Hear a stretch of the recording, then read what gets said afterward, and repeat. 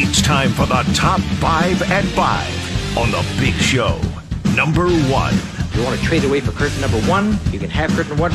Down here in Jupiter, Florida, it's pretty common to see Cardinals players trying to get out of the facility after their workouts early in spring and heading to the golf course to get around in with their buddies on the team.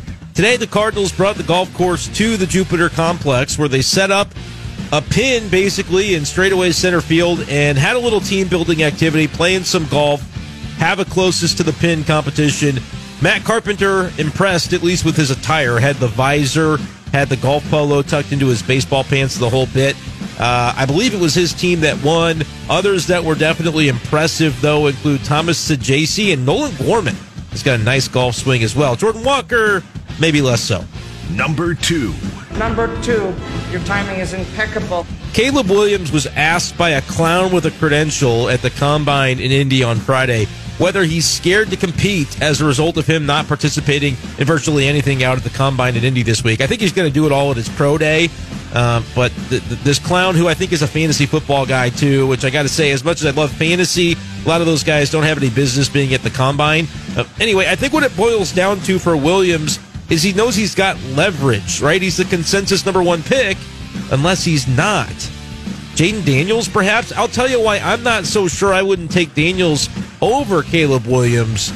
We'll talk about that in just a couple of minutes. Number 3.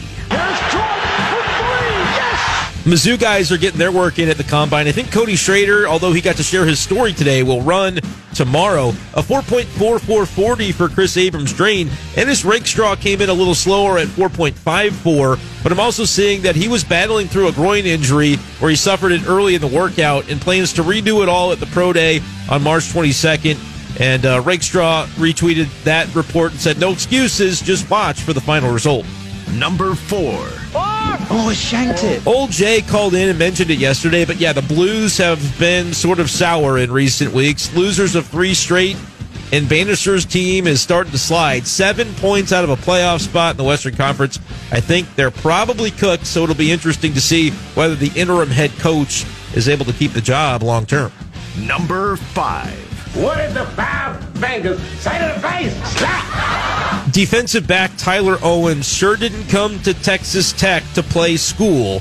It was one thing when I heard he said, he's a supporter of the flat earther theory. Okay, we've seen that before with guys like Kyrie Irving. But to say that space simply doesn't exist? That's the Big Show's top 5 at 5 on KTGR.